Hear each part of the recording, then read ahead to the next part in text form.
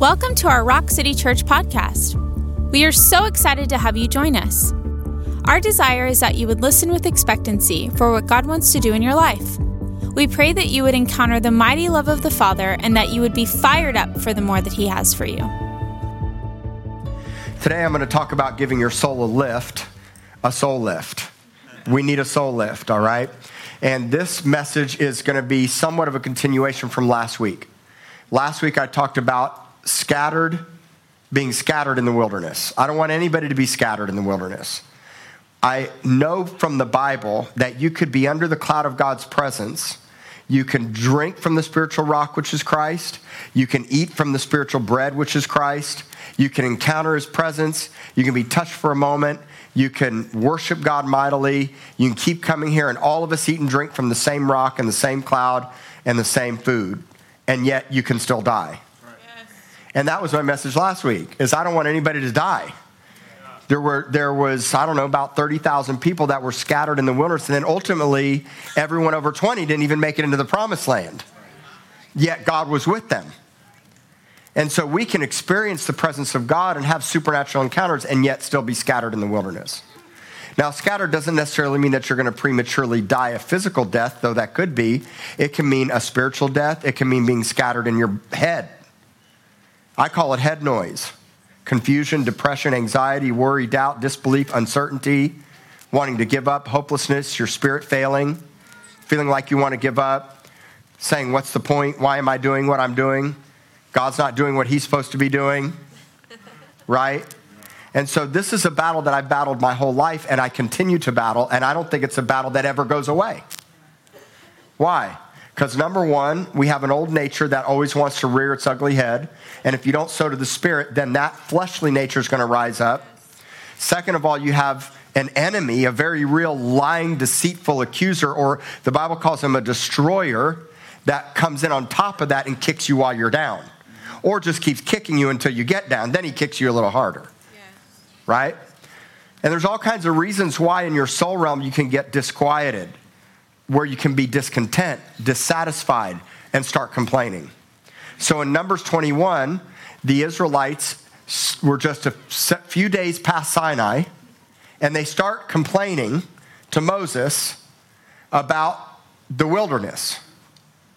We're all in a wilderness right now. Now, you may not as much be in a personal wilderness season, like maybe things are going really great for you. Maybe your life has really turned a corner, and I love that. I got several text messages today from people that said, my life has changed so much by coming to Rock City. Thank you for all that you've done, right? And things are blooming and blossoming. But even if my own life is blooming and blossoming, I know in a world around me there's a wilderness. I feel like our nation is in a wilderness. I see families in a wilderness, marriages on the rocks, people sick and dying, struggles, challenges, negative news everywhere. And so this wilderness thing is something that comes against all of us, even when we're in the cloud of God's presence. It's the valley. Your life is changed in the valley, not the mountaintop. The mountaintop is the icing. The cake comes from character development in the midst of suffering and hardship and laying your life down. But the problem is so many of us have forgotten what the gospel really is. So we define success based on the way the world defines success. And all of us, if we're not careful, will worship a golden calf and not even know it. That was last week's message. There's a golden calf in the wilderness today. And it's in front of all of us. And it's big.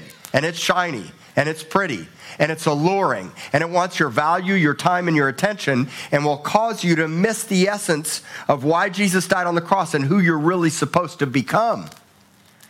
That golden calf is the spirit of this age. It's the world system.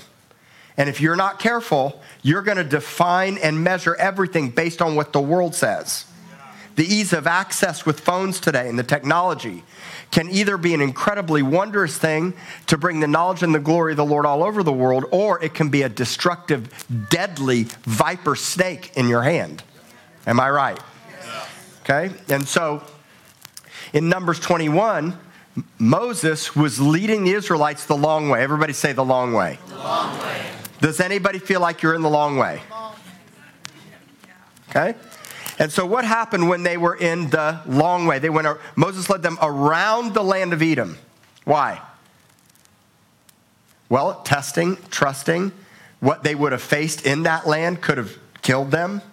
So God knew what was best. But what happened was the Israelites, the Bible says in Numbers 21, they became discouraged in their soul. Now, what is your soul? Your soul is the seat of your mind, your will, and your emotions. And that seat is your heart. That's why you ever heard the saying or said the saying, well, just trust your heart.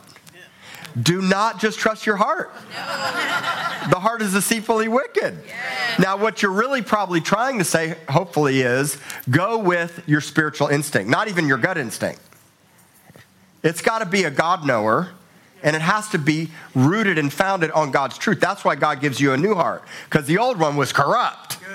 But that old one still is in the process of transformation. So you have to keep killing it repeatedly. And listen to God's heart and let him put his heart inside of you. And it's a daily thing. Salvation or becoming new is a constant process of renewal. It's not a one-time thing. But many of us stop somewhere along the way. And we just get stuck. There's no more new. There's no renewing. And there's a lot of reasons for that. There's a lot of reasons of why you can lose hope. There's a lot of reasons why you can get disquieted in your soul. And that's an everyday fight. And so today what I want to do is I want to help you have a soul lift and maintain a soul lift. And when your soul is down, for whatever reason, how to get out of it and stay out of it. Yes. So that every day you'll continue to grow in renewal and not shrink back, give up, throw in the towel, and say it's pointless. Like some of you have been saying. Yeah. Or how about this? Maybe not saying it, but you're hearing it. I know the devil's lies really, really, really, really, really, really, really, really well. You know why? Because I feel like I'm lied to all the time. Ta-da! That's what happens. But see, over years and a period of time of overcoming and shortcomings and failures and the goodness of God and seeing his hand always come through no matter what, I have learned how to fight against them, and it's a daily fight. Everybody say it's a daily fight. Daily fight. It's called Fight the Good Fight. Yeah, let's say that. Fight the good fight. Fight the good fight. It's called a good fight, but sometimes it doesn't feel like a good fight. Sometimes I feel like I'm failing. Sometimes I feel like I'm losing. Sometimes I feel like I'm not going to win. Sometimes I want to give up. Sometimes I'm in shame, victim mentality, doubt, depression, fear, and I just say I just want to quit. Does anybody ever feel that way? So today, I'm going to show you how those feelings and even those thoughts can be normal. But what you do with them can either be normal or not normal. What it leads you to. See, remember when the Israelites were at Mount Sinai and Moses goes up to the mountain. And after, I don't know how many days it was. We know he was there 40 days. But at some point along the way, the Israelites say to themselves, he's delayed in coming.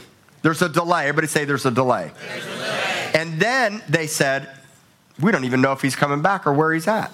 That's what we say about God. We say that about God. God is delayed. We're going the long way. I don't even know if he's going to come back or do what he said he would do. And then you jump to Numbers 21 and they say, this bread is worthless. So what do? We sit down, just like the Israelites did, to eat. We lay out a smorgasbord. Debauchery, here I come. Because I'm not finding pleasure in God. I don't even know where he's at or if he's coming back. See, remember, God grew a garden. What was that garden called? Eden. What does Eden mean? So God says, look, I'm going to put you, this was God's original design. I'm going to put you in a place of pleasure and delight. Now I want you to take care of my pleasure and delight. And oh, by the way, there's a serpent in there. But I'm going to walk with you. Just don't listen to the lies and don't eat from that one tree. But today, that same principle applies to us all. That's why pornography is so destructive. It's so destructive because today, any teenager, and I'm finding more and more stories of teenagers hooked on porn.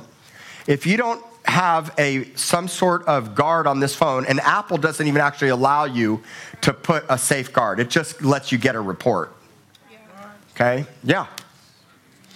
Like Covenant Eyes, Triple X Church, don't work on, they'll still report, but anybody can get around it. With the ease of an access with a phone, anybody has access to anything at any time. If you are not getting pleasure and delight in the Lord, you will look for pleasure and delight elsewhere. Now, let me say something to you. Maybe pornography has never been an issue for you. Maybe alcohol, spinning out, drugs, not an issue. No, that's not an issue.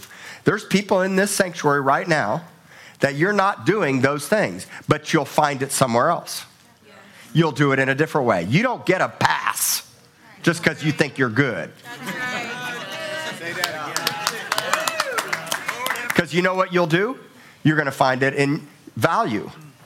Because right now the world values you even more so with social media and technology. You're valued based on how people think you look, how many likes you get, how many followers you have, how significant you are. If you don't find your value and pleasure first in Him, you will look for value and pleasure elsewhere. But we've had this discussion a lot. It doesn't matter what you do, even if it's in God's name and a noble thing. God will thwart you. You know why? Because if you're finding value, I'm going to say it again. If you find significance based on the way that the world finds significance, you've lost sight of the gospel. And this is even a big problem in Christendom.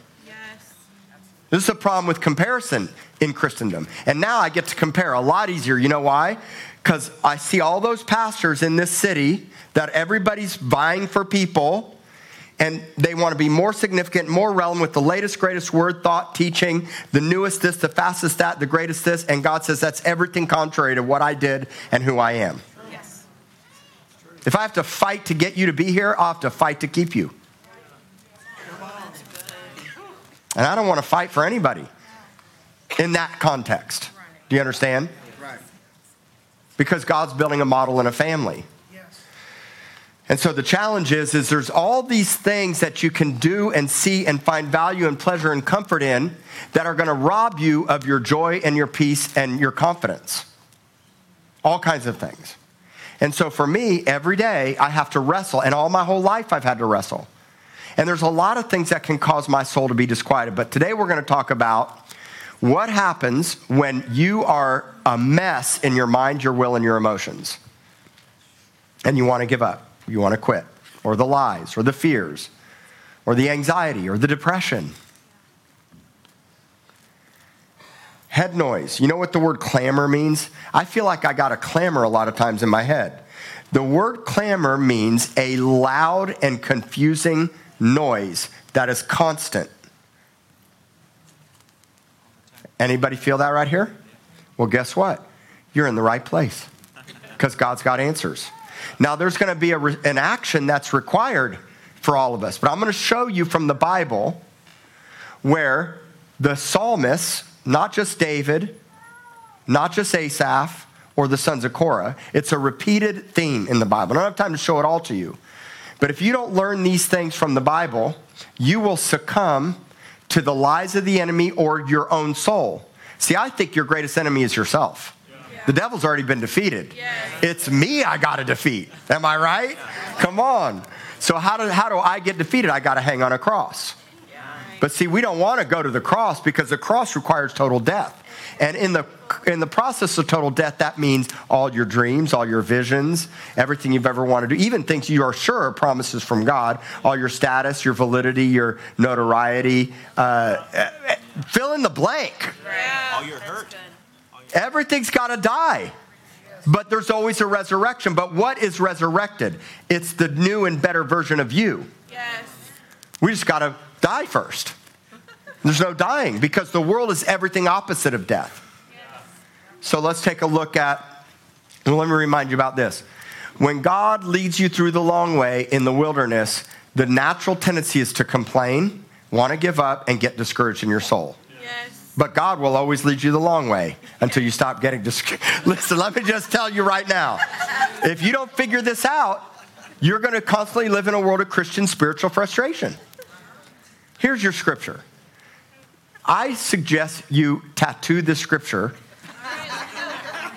on your rear end. No, your heart, not your rear end. Okay, I'm not ready. Yeah, you're not ready. Here's the scripture, okay?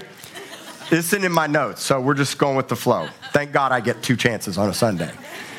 It's 1 Timothy 6:6. Godliness plus contentment equals great gain. Let's say that. Godliness plus contentment equals. See, but first is godliness. Without godliness, you'll never be content. And what happens is we get discontent. That's what happened to the Israelites in the wilderness 3 times at Mount Sinai. So they sat down, ate, drank, and rose up to have an orgy. That's what that means, by the way. It was a full-scale debauchery. And by the way, while we're doing all that, let's get a golden calf up. Then they're in the wilderness just a few days after Sinai. Cloud, fire, thunder, promises. God had done so much for them. Water, food, all kinds of things. And they said, man, we're going to die here. It'd be better for us to go back to Egypt. And the natural tendency, when God's taking you the long way, you're in the wilderness, to think, man, take me back to Egypt. Yeah. I didn't have any plagues. I was high as a kite. I got to drink. I got to party. I got to do whatever I wanted. And I never was convicted. I was never convicted. Am I right? Yes. You said, your song is, take me back. That's your weeping morning song. Take me back, God. I was better there. And then some of us like, well, I'm just going to go back for a night. And then you realize it's destructive. You can never go back. Say, I can never go back. I can never go back. Oh, you can't go back. Let me say this. I'm going to just get on this right now. If you shack up, you crack up. I'm going to say it 1,000 times. Now, I'll marry you if you're shacking up. If it's God's design, I don't tell people just because you're pregnant or you're sleeping together that you should get married. That'd be the dumbest thing. Yes. But what I will say to you is if you love each other and you've been together for a while, if you keep shacking up, you are going to crack up. Mark my words. You don't break God's laws, they break you. Right. So I care about you. Stop shacking up. Because here's the deeper root of it. It's covenant breaking. And when you break covenant, you can't expect the covenant promises. You can still eat and drink from the cloud while you're getting slaughtered in the wilderness. Yes. Now, I love you. Get it. Come on. Come on. Not beating you over the head with the Bible. Keep your zipper up and do the right thing. You can do it. I don't know who I'm talking to, but I'm looking around somewhere in here. I'm going to say it. I'm going to keep beating this thing. When you don't have your pleasure and delight in the things of God, see, if you're single, you can really get discouraged in your soul. Because it's not good for man to be alone. Unless you're a teenager. Then it's good for you to be alone. Am I right? Let's just change the scripture for a teenager. It is good for a teenager to be alone right now. But the design of God is always unity and covenant. And the fact that no matter how hard it is, I'm way better with my wife than without her. But if you're single, the Bible says you fully devoted to the Lord and he becomes your first love. Now, the great news is you have the Spirit and God's presence, so you're never really fully alone. But God still, I believe, desires marriage and family. Between a man and a woman, by the way, so that you know. Yes. Now, if you're single, it can be really frustrating because you're standing on a delayed promise. And the Bible says when a promise is delayed, it makes the heart sick. But when it comes, it's a tree of life. Yes. So the challenge is in the delayed promise, you're not seeing the tree of life. So you're sick. You know what happens when you get sick?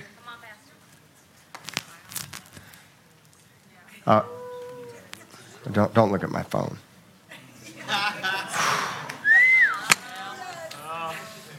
Dating site, Tinder. Do I even need to get on the Tinder box? Some of y'all on TikTok showing your stuff. You need to tick not. Tick not is what you need to do. We need to start a new one. Tick not.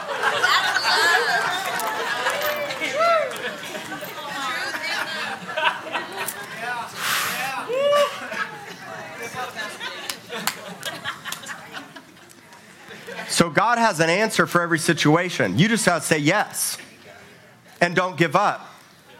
Have a yes in your heart and don't give up. I'm not beating you up. Keep coming back. I don't care how hard, how difficult, how pointless you think it is. God's building a family and a model, and we're better together than separate. Yes. Let's say that. We're better together, than separate. That's the word synergy. The two are better than, the sum of the two is better than the sum of the one. Now the sum of the 100, 200, 300, 500. And I may not know exactly what God wants to do on the full picture, but I get glimpses. Like Amber has a burning passion to rescue children out of foster care. There are teenagers living in hotels. Not even teenagers, little children. Right now. The system is broke.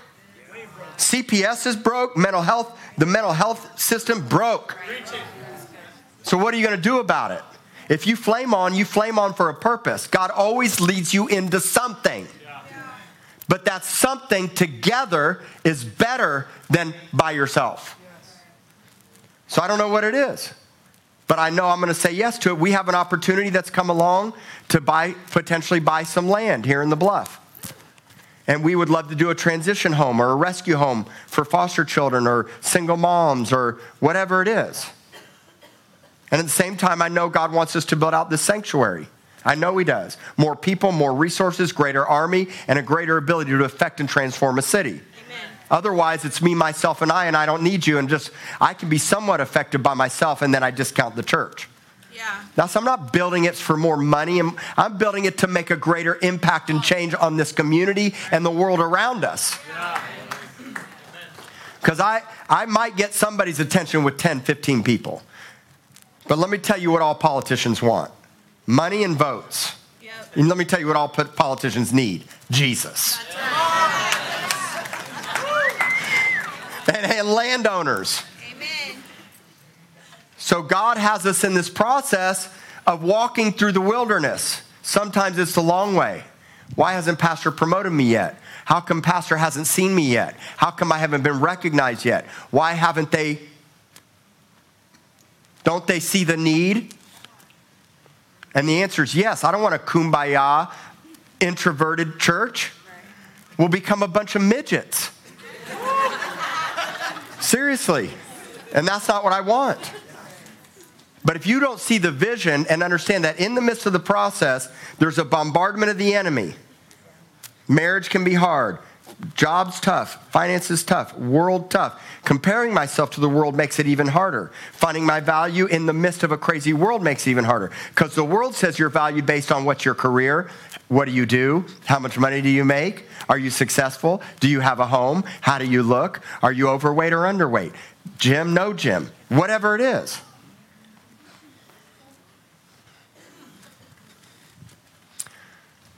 So let's look at Psalm 42, verse 5. Everything starts with a question. Let's say that. Everything starts with a question. I'm having you say that because when you say it, it gets inside of you. Why?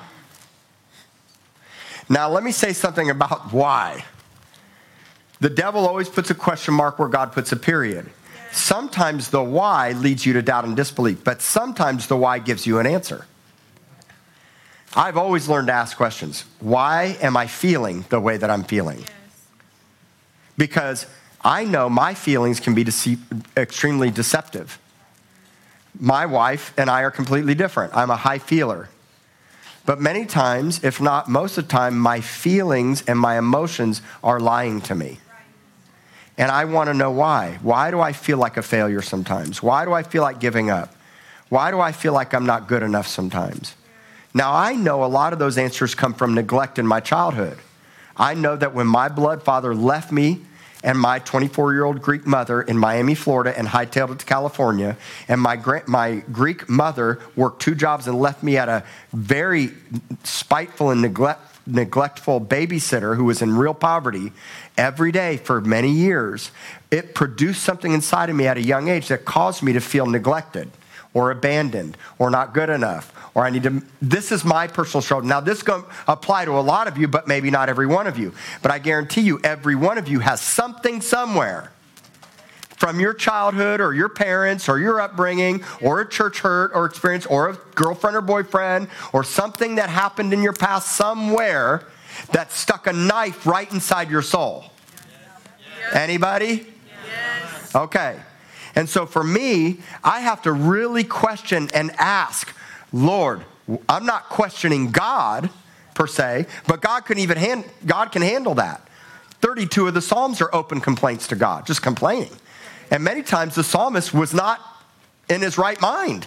Many times Solomon was not in his right mind. Yet God still put it inside the word so you could see the humanity aspect of it compared to the goodness of God aspect of it. Do you understand that? Even the psalmist in Psalm 73 said, this is a waste of time throwing the towel.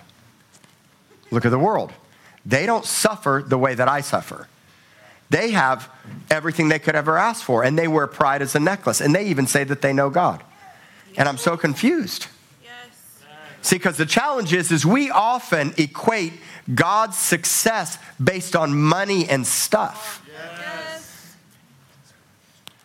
And I'm telling you right now, you can have way less than and be way more successful. Because God doesn't define success based on all the money and stuff you have, because look at Jesus. Shikarabas. We're going to slay some golden calves today.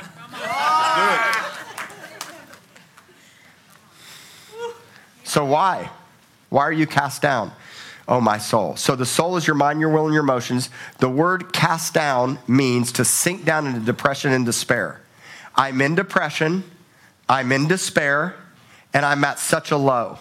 I'm really low today.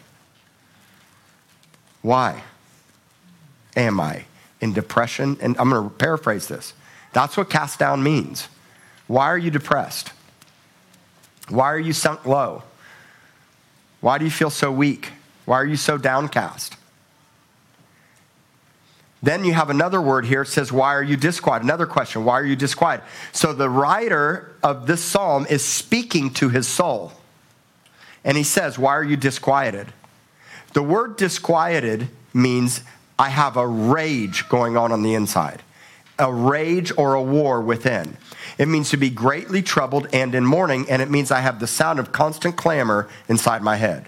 It's confusing, it's loud, it's bombarding me, and it never seems to stop. Anybody? Anybody? Yeah. That's why we have answers in God's word. That's why you're a Christian. Because that struggle is not any different. I just tell on myself a lot so you don't feel like it's you and you alone and I'm the high and mighty spiritual guy. Make sure you understand I'm not more highly favored. I'm not more highly anointed. I put my pants on the same way you do. I just made a decision to say yes and pay the price and never give up. And even if I fell 700,000 times, I picked myself back up. Because God looks for hearts after him, whether you fell into adultery or sin or whatever it is. God says, I'll deal with that, but I'm looking for a man and a woman whose heart is after me. Not after the next hookup or pleasure or job or money or anything this world has to offer. Never lose sight of what the real gospel is. What is real Christianity? And it's not the way that the world paints it. So the psalmist gives first answer. Answer number 1, hope in God. Answer number 2, yet praise him. And answer number 3, get the help of his countenance. Those are 3 very important answers to the question, why? But before I go into that, I want to hit this thing of why would your soul be in that state? Why would our souls be disquieted, downcast, depressed, confusion, clamor? Why? We have the answers of what to do, but I want to hit the thing why. First off, sin and the resulting confusion that comes from sin. Now, I'm not talking about I screwed up or I messed up. I'm not talking about that. Because everybody in this room is going to screw up or mess up somewhere, somehow. I just pray that your mess up's not a train wreck like it used to be. Okay? But understand this, sin and confusion are sisters. Yes. They're sisters. And then the brother is depression. It always plays a part in mental confusion. Always. Yes. But here's the thing. The gospel remedies that. God doesn't want you in confusion, even if you sin. Sin's not the primary cause. It's the result of the sin, which is victim mentalities, shame, confusion, and wanting to throw in the towel. Now, sin can come in a lot of different shapes or form. The Bible says anything that's not of faith is of sin. So you may not be willfully or knowingly doing something that you know is a sin. But if you're not walking in complete trust and faith in God, it's a sin. So God wants complete and total trust and faith in God. But what he really wants you to do is not fall into shame, victim mentality, and accusation or condemnation. So I sin. I know there's things I'm like, man, I should have never said that. I should have never thought that. Man, shouldn't have done that. But instead of me falling into, a pity party and laying down and getting my butt kicked, I know what the cross did and what the gospel did, and I know the good news. The good news is now I'm not under the cloud of shame, I'm under a cloud of the blood. Now I know the gospel, and I know it from so many shortcomings and failures. But you don't have to shortcome and fail anymore. But if you do, God's always there for you. So I never walk in shame and condemnation. But what I will talk about is a practicing habitual sin. Because I know Christians that think a consistent practicing and habitual of sin that you will receive blessings from God, and you will not. Now, God's patient and he's merciful, and he will stick with you. But I am going to remind you that when you live in a constant practicing outside of the design of God, what we say is when you're out of his design, you'll go out of your mind. So that's one very good reason why people would be disquieted in their soul. Can I get an amen? Amen. The next reason is fear. Fear is a huge one. There's people that are so subject to the fear of death their entire life, always worrying about cancer, car accidents, their child's going to die, their prodigal's going to die, and they're living in this constant fear of death. That's why the Bible says God has not given you a spirit of fear, but he gives you a new spirit of authority and power first, because the devil's already been defeated. Then he gives you a spirit of love and a sound mind. So God counters it with his truths, with his transformation on the inside. And he says, I don't want you to live in fear. But there's all kinds of fears. Fear of your job, fear of your money, fear in the world of the what ifs. What if that person doesn't ever come? What if my job doesn't change? What if I don't ever get that breakthrough? What if, and we live in all these what ifs that are robbing, stealing, and killing and destroying us in the midst of walking through the wilderness. And that's why the Israelites said, take me back. Because it was hard. But God is always there, even in the trying and the testing. It produces something inside of you, and it never stops.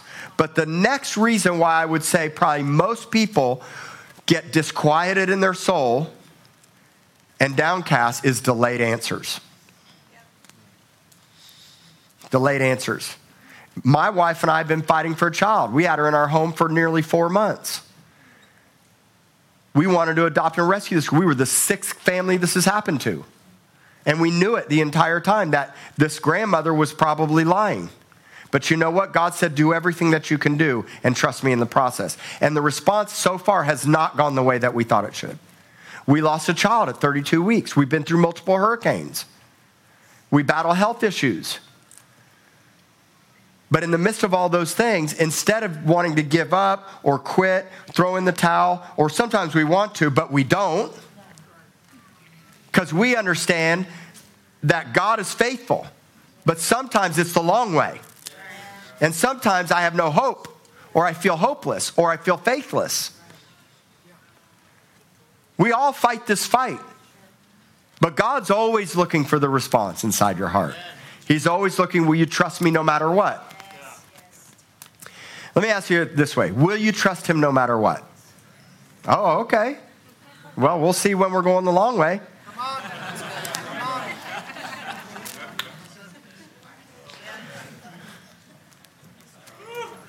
So delayed answers when things don't come. I had a teenager. She came to me when I was youth pastor. She said, I'm giving up. This is pointless, this Christianity thing.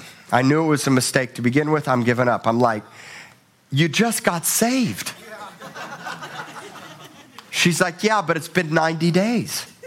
I'm like, people come to God wanting a 90-day money-back guarantee. God, and for some of us, it's 90 days. For some of us, it's 9 years. Some of us, it may be 20 years. I don't know how long it is. But when the delayed answer takes a really long time in the mundane of life and the struggles of life, and man, I've been praying every day, but I'm not getting any answer. Will you keep praying? Yes. Okay. Now, there are times that God answers speedily, and I want to believe for the speedily. All right? I like speedily stuff. I'm a speed guy. I drink my coffee fast. I like to get the caffeine effect fast. I don't have time to sit around on a long, hot cup of coffee. Give me a macchiato. Let's shoot a shot and roll. That's why in my past life, I was a tequila guy. Some of you know what I'm talking about. I just traded tequila shots for espresso shots, just so that you know.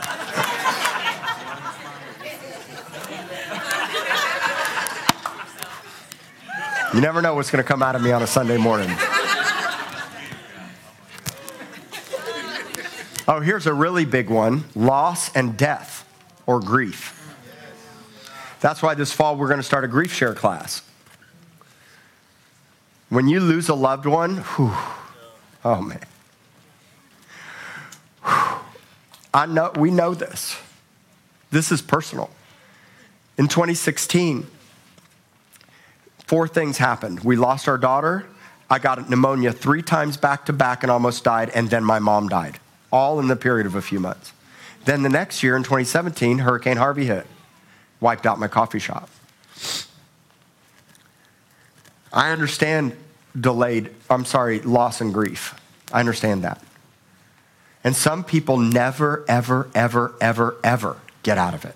No, they They literally hurt their entire lives with the loss, and especially if you have regret. You didn't get to say that final goodbye. Yes. This is a real thing. Yes, it is. But you know what? God has answers for that. God can bring healing and comfort and hope and mercy and forgiveness and cut that thing at the root. And sometimes you need help from somebody. Yes. You need somebody to love you and hold you and lead you through it and to talk to and to grieve with. Grieving is okay, but if it turns into regret, it will kill you. The Bible says worldly sorrow leads to death because it's full of regret. Yes. That's why you have to stop living in regret. You can't change it or fix it. You can only heal it. Jesus. But that thing will really disquiet your soul. You never find peace. But that's why Jesus is called the Prince of Peace. And you know what? Every day I got to go to my source. Every day. Every day I got to go to the source. It's not a one-time thing. It's an everyday thing. And that's why the psalmist, everything I'm going to show you today is this constant lifting up my soul, lifting up my eyes, lifting up my heart, lifting up my ears, lifting up my hands. Because if I don't lift it up, the devil's going to kill it. Right.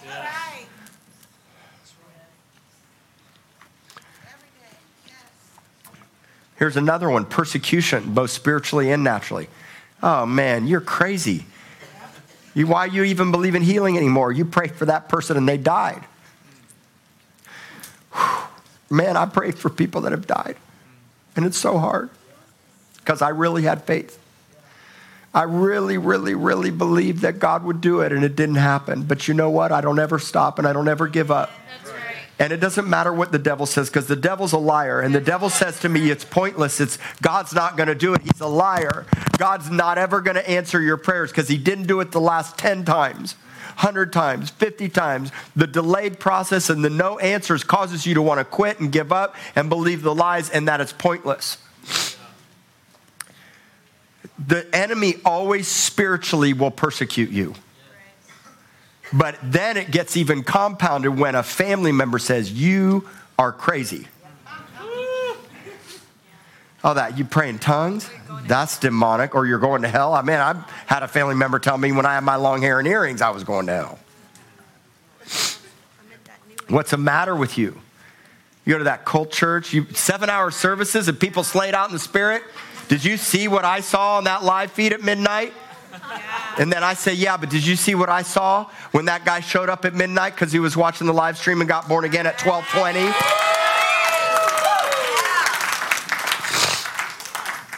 I mean, shoot, if you saw Ed on the live stream, you would have been like,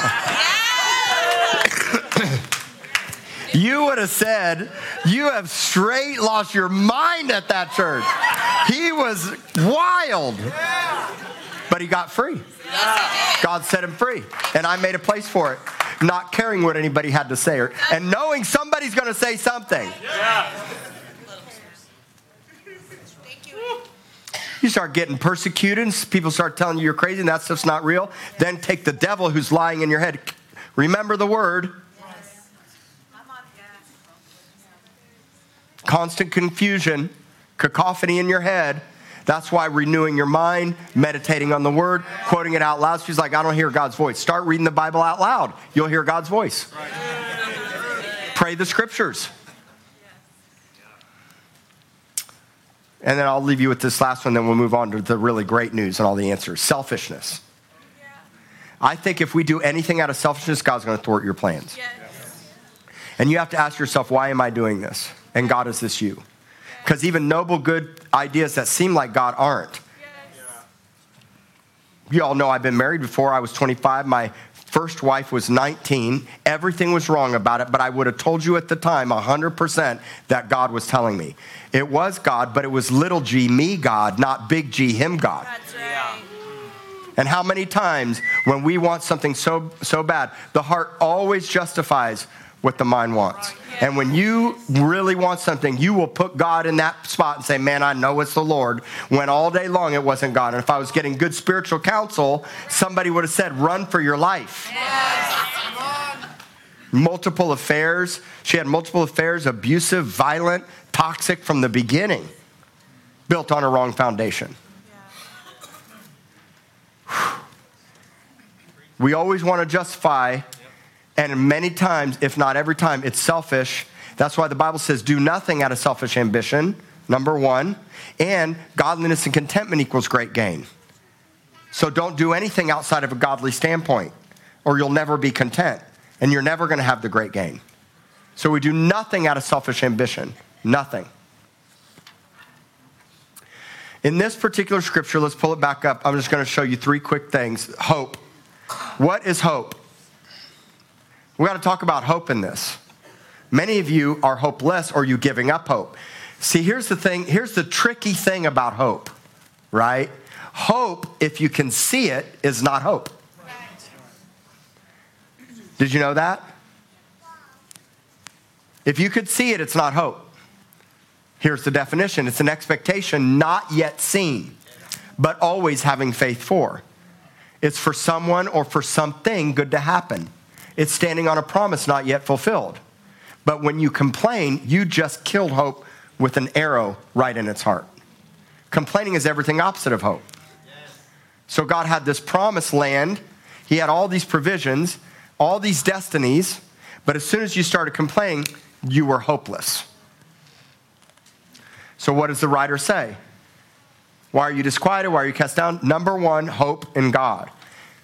You cannot lose your hope, especially when you do not see what you're believing for.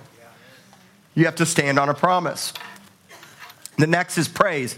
But watch this. There's a little tricky word there. It's called yet.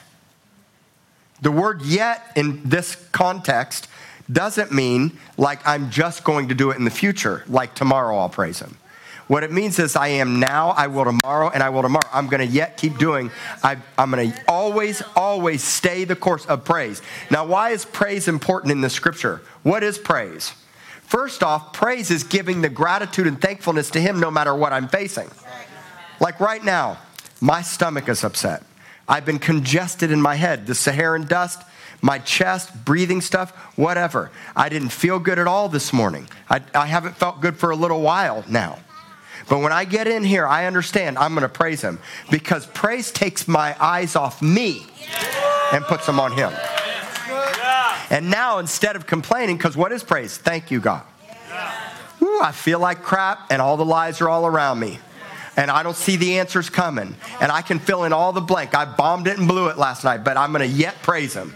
I'm going to get my hands up and surrender, because praise is a position of surrender. It says it's not about you. And it says I'm going to take off because I can tell you right now, most of the time when we're not actively praising him, we're self-conscious and we're focused on ourselves and not on him. But I don't care how broken and messed up and jacked up you are. You get your hands up and surrender to the Lord, because the only way you're going to get through it is to yet praise him through it. Every time. Come on. Good word. Amen. I don't see God doing something the way I think he should, but I'm getting my hands up. I don't know why it didn't happen the way that I thought it would, but I'm going to get my hands up. And the challenge is many of us go through all the right motions of reading our Bible and going to church, but you don't really praise him. No gratitude, no thankfulness, no honor. I know tons of people that they're nice Christians or good Christians, but they don't worship. You take praise and worship out of the equation, you're not going to make it. That's right. Yeah. And then the last thing on this scripture is the help of his countenance. What is the help of his countenance? The word countenance in the Bible, the literal meaning of the word countenance is the word face. It literally means I'm going to get in his face, because how do I know your countenance? By looking at your face. And I can tell you right now, when a lot of people aren't looking at the face of God, I can see it on your face. Now, I love you. I'm a good reader, and and I can tell, and I don't want you to fake it till you make it. Please do not do that. Come in jacked up, and your face can be all contorted. That's why I'm here. It's to love you and help you. It's why we pray for you. It's why we worship. But listen to me. Your face will never change until you get in his face. What's powerful about this scripture is the only answer first is the countenance and the face of God. But what most people do is when the going gets tough, we don't get in the face of God.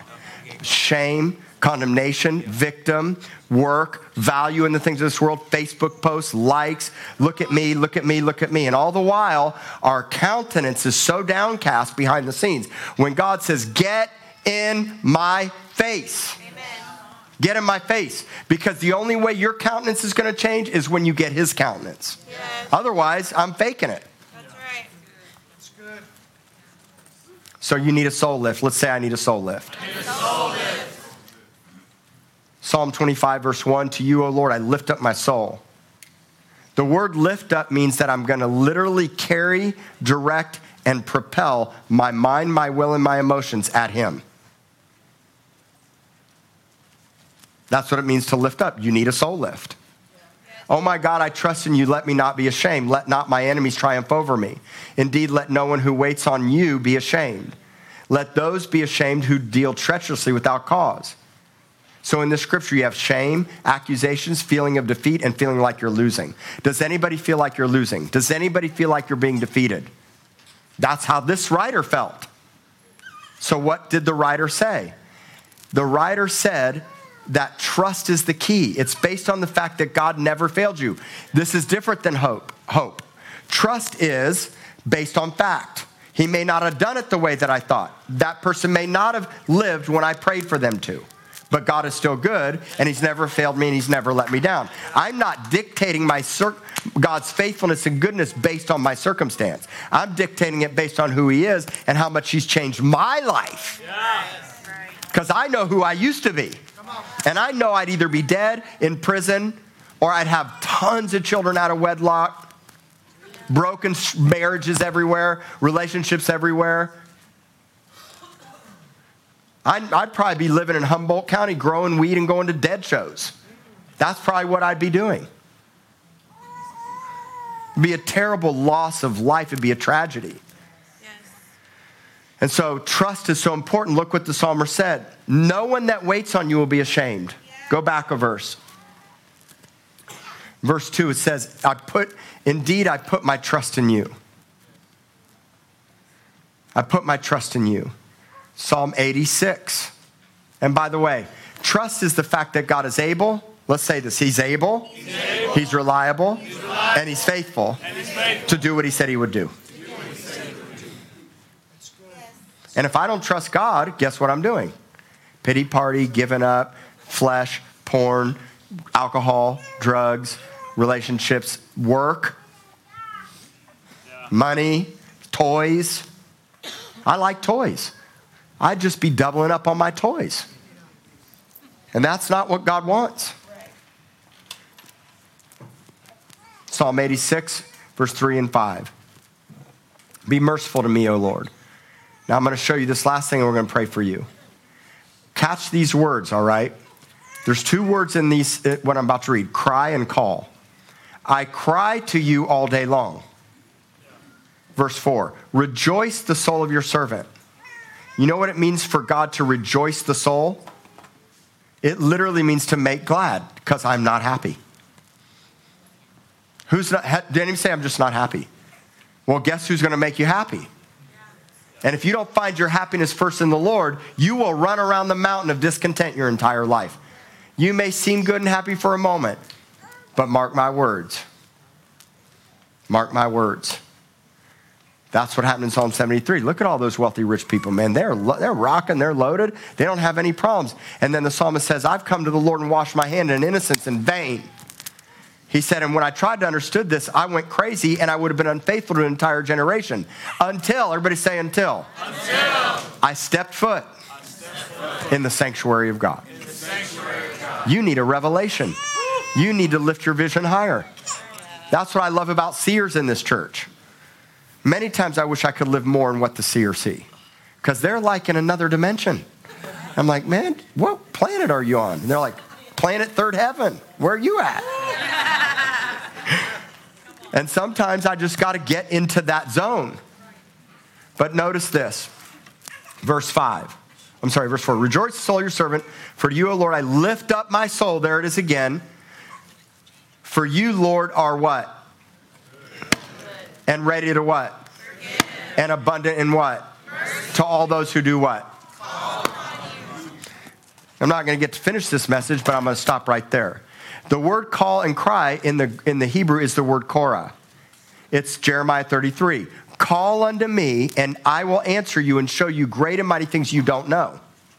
There's this thing about call that if we don't employ in our daily lives of crying out to God, we get silent, introverted, we do all the right motions, but God wants to hear your voice. It literally means to make a declaration.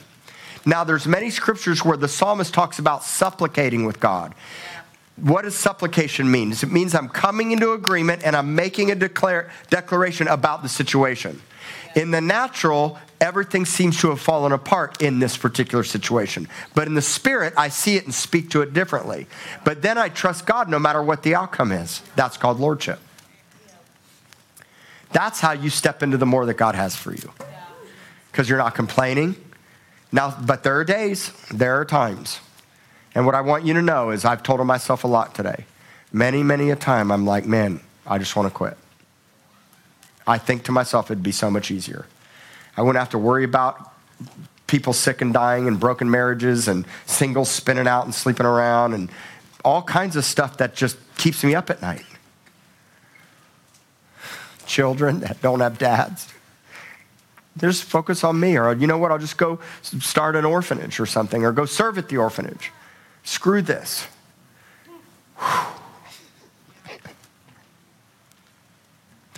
I would be so unfaithful to generations and generations. This is a call of God on my life. Amen. And you have a call, and you have a family, and you have a purpose. But sometimes your soul's disquieted. And if I don't learn to cry out to the living God, God, I'm crying out, Lord. Yeah. And then I got to really not worry about what other people think when I'm crying out. Because as soon as I get loud, it's like, why do you have to be so loud? You don't take all that. But in the Bible, hang on a second. In the Bible, there is a cry. There's cry and call and shout are all related. Sometimes it's a cry. And sometimes I'm crying when you don't see. Maybe a lot of times. Sometimes I'm crying out when it feels weird and awkward, and I'm alone, thinking, who's watching? Nobody's watching. And sometimes it's in church. This is not going to be a quiet church. Now, I don't want to hype it and fabricate it, but I also know that when I'm desperate and I'm hurting, I got to lift up my voice. And what I want to say to all of you about this church is when you cry out, one, I want you to cry out from authenticity inside your heart. Number two, keep it together in unity with us.